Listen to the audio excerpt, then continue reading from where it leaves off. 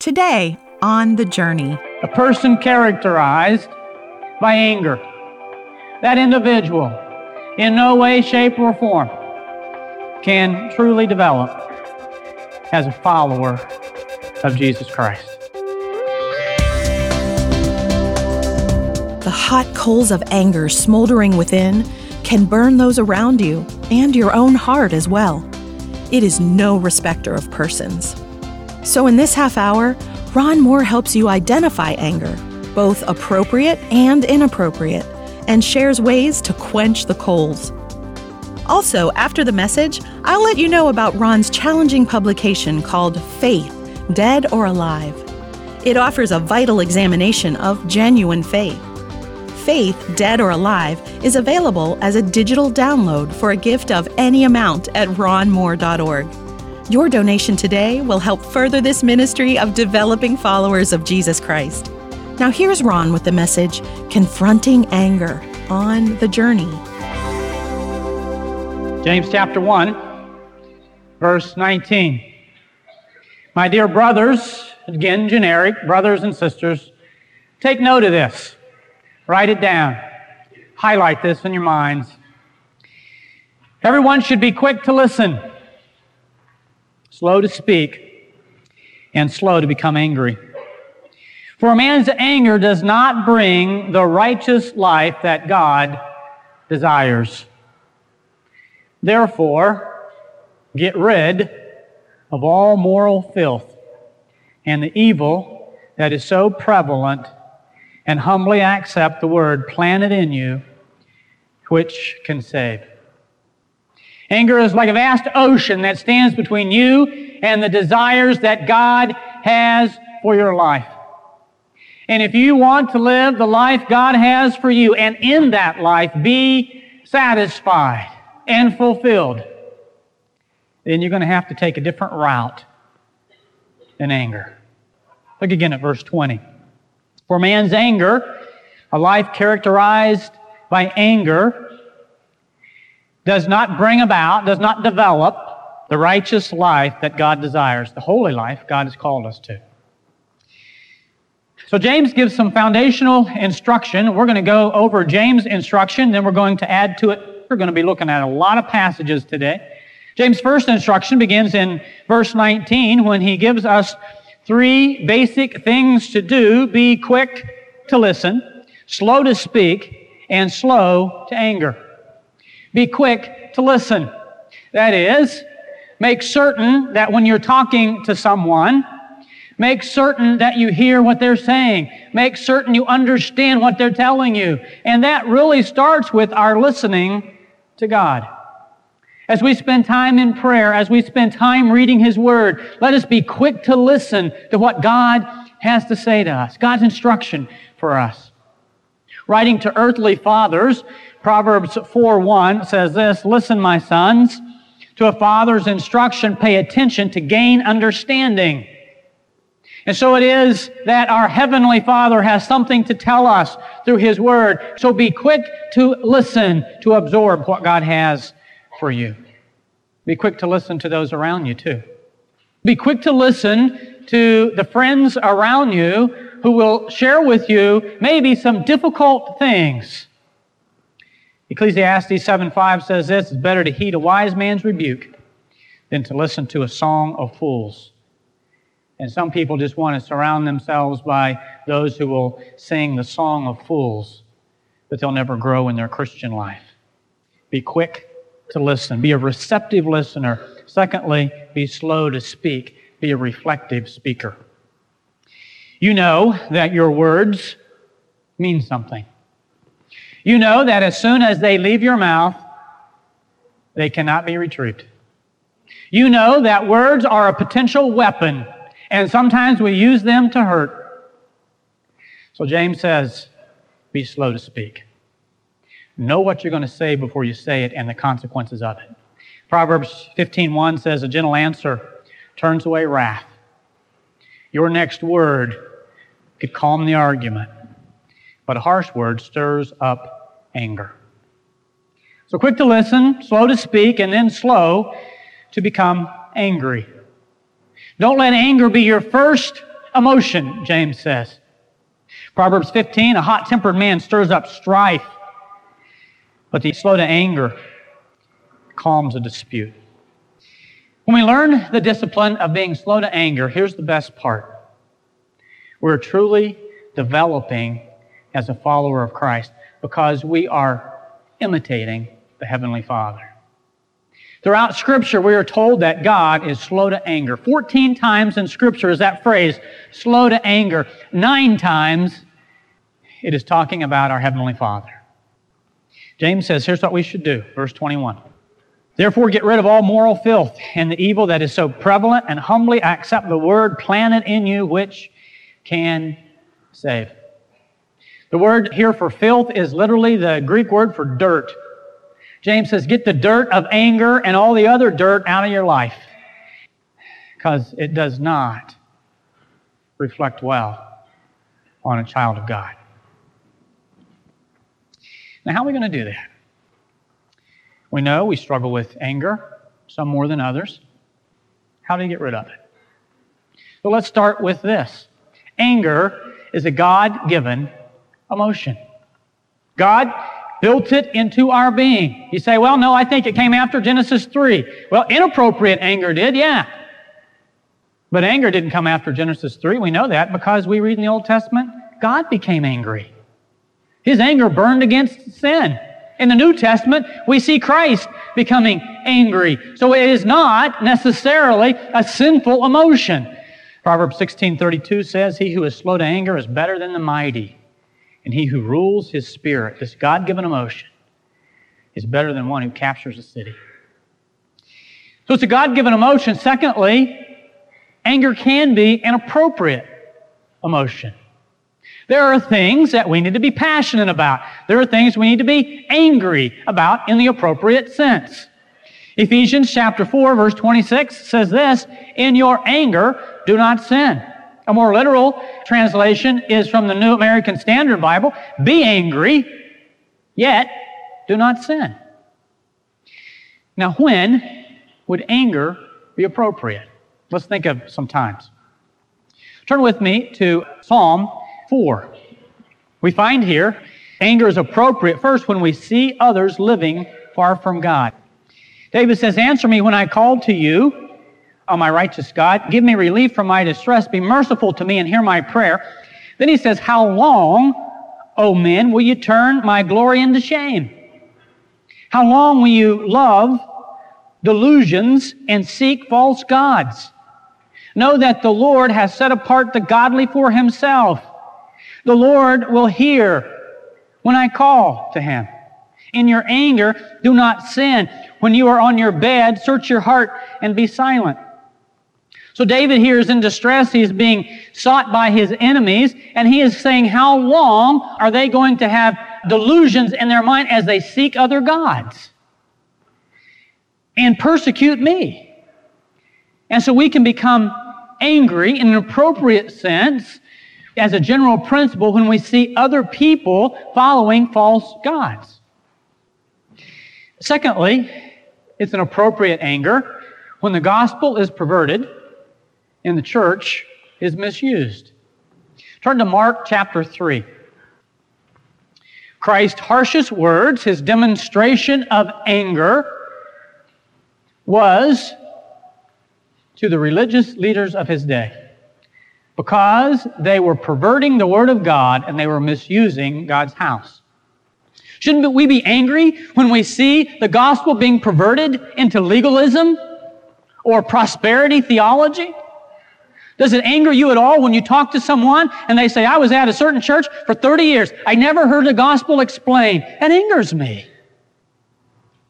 Does it anger you when Christian leaders use the church for financial gain?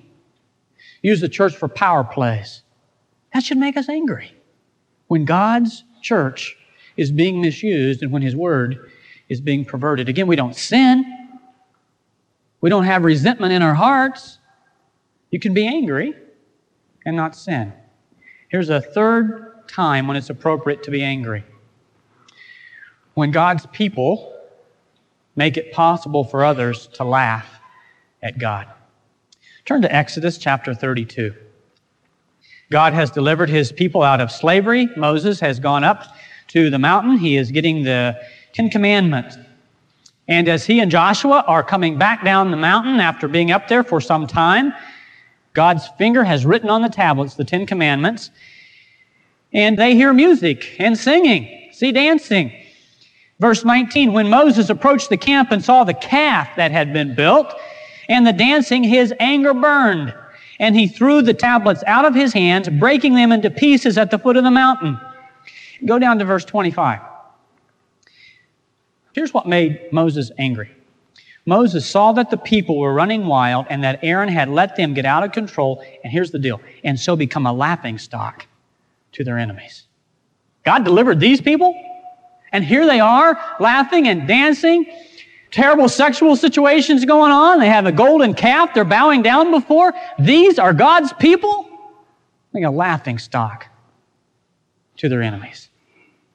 It's appropriate to be angry at sin when other people do things that cause God's name to be laughed at. We should be angry at sin and what it does to the name of God. One more thing here, and this is a tough one. It's so easy to be angry at some sins and not others. It is so easy to be burning with anger on one side while we're living in sin on the other side. Turn to 2 Samuel, chapter 12. You know the situation. David has committed adultery with Bathsheba. It's now about 9 months later. The baby has been born. David continues to live in unrepentant sin. He has lied. He has stolen. He has had Uriah, her husband, killed. He is living in sin. So Nathan comes to him to confront it. And Nathan isn't just going to go up to the king and say, David, you're a sinner. Nathan is going to tell a story to draw David into the emotion. But look how deceiving sin is here. When the Lord sent Nathan to David, and he came to him, and Nathan said this, there were 2 men, David, in a certain town. One was rich and the other poor. And the rich man had a very large number of sheep and cattle, but the poor man had nothing except one little ewe lamb he had bought. And he took this little ewe lamb and he raised it and he grew it up with him and his children. This little ewe lamb even shared his food, drank from his cup, even slept in his arms. It was like a daughter to him. Now a traveler came to this rich man, but the rich man, refraining from taking one of his own sheep or cattle to prepare for the meal for the traveler who had come to him, instead he went to that man's house and he took that little ewe lamb that belonged to the poor man and he prepared it for the one who had come to him. Look at verse 5. David burned with anger against the man and said to Nathan, as surely as the Lord lives, this man deserves to die. He must pay for the lamb 4 times over because he did such a thing and had no pity. And you know the next statement, David, you're the man. See, it's so easy to burn with anger in one area of our life and be living in sin in the other area. And so one thing the emotion of anger should do is to say, man, I'm really angry about that. But what about this? God, I'm so angry at this sin. Are there some other sins I need to be angry about in my own life? Sometimes anger can be an appropriate emotion. Sometimes, you well know, it can be a destructive emotion. Proverbs says, wrath is fierce and anger is a flood. We've all seen the devastation that a flood leaves behind, just as we have seen the devastation that anger leaves behind. Sometimes anger is very expressive. Outbursts of anger, doors slamming, fists pounding, things thrown, people hurt, people killed. All from the source of anger.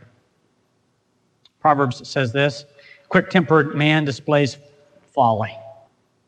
A quick-tempered man is always going to do something stupid. Will Rogers said, a person who flies into a rage never makes a good landing. Expressive anger is destructive. Sometimes anger is not so overt. It's just as dangerous. A harbored anger such as jealousy or envy or bitterness or resentment Resentment leaves us a shriveled, pitiful person. And you know who one example in Scripture is of resentment? Jonah. You know his story. God told him to go to Nineveh, preach to the Ninevites. He didn't want to go. So he got on a ship to run from God. Can't run from God. Storm came. He's cast into the sea. The fish swallows him up, spits him out on land. Jonah goes to Nineveh, preaches to the Ninevites, and what do? This wicked, wicked, wicked city. Think of the most wicked country that you can think of in the world today. That's Nineveh. And Jonah goes to preach to them. They repent. You know what Jonah does? He resents that. Jonah said, God, I knew you would do that. And that's why I didn't want to go in the first place. I knew you're gracious. I knew you would forgive their sin. That's why I did not want to share the good news with them at all. And when we get to the end of Jonah, we find the powerful prophet, now a pitiful prophet, sitting under a tree, cursing the tree. And here are the last words of Jonah in his book, chapter 4, verse 9, I am angry enough to die. The last words of that great prophet, the pitiful prophet.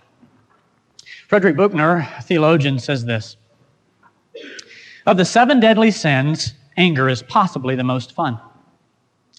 To lick your wounds, to smack your lips over grievances long past, to roll your tongue at the prospect of bitter confrontation still to come, to savor the last toothsome morsel, both the pain you are given and the pain you are giving back, in many ways is a feast fit for a king.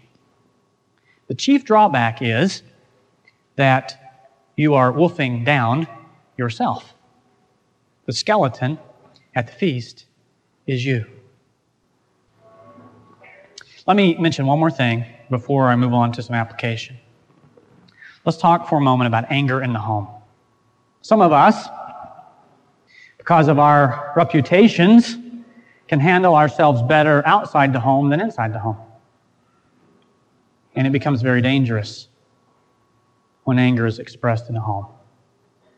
The inexcusable issues of domestic violence in Christian homes can never be justified. And we've got to learn to deal with anger, or we'll hurt the people we love the most. Well, how do you deal with this issue of anger? Let's see what Scripture says. First, we need to pray for spirit control. This gets back to the issue, are we going to submit to the Holy Spirit in our life? Something's going to happen just about every day to cause us to blow our top if we're inclined to do that. And unless the Spirit controls our life, and unless every morning we say, Lord, my life is yours today. I'm going into the situation where I know it could be explosive, but I'm not going to do it. I want you to control me. Supernaturally, I want you to work through this event. Ephesians 5:18 says, don't be drunk on wine, leads to debauchery. Instead, be filled with the Spirit. We talked about that as we studied Ephesians, and we said that Paul uses this example of not being drunk with wine. Don't be controlled by an outward substance. Anger would be an outward circumstance. Don't be controlled by anger.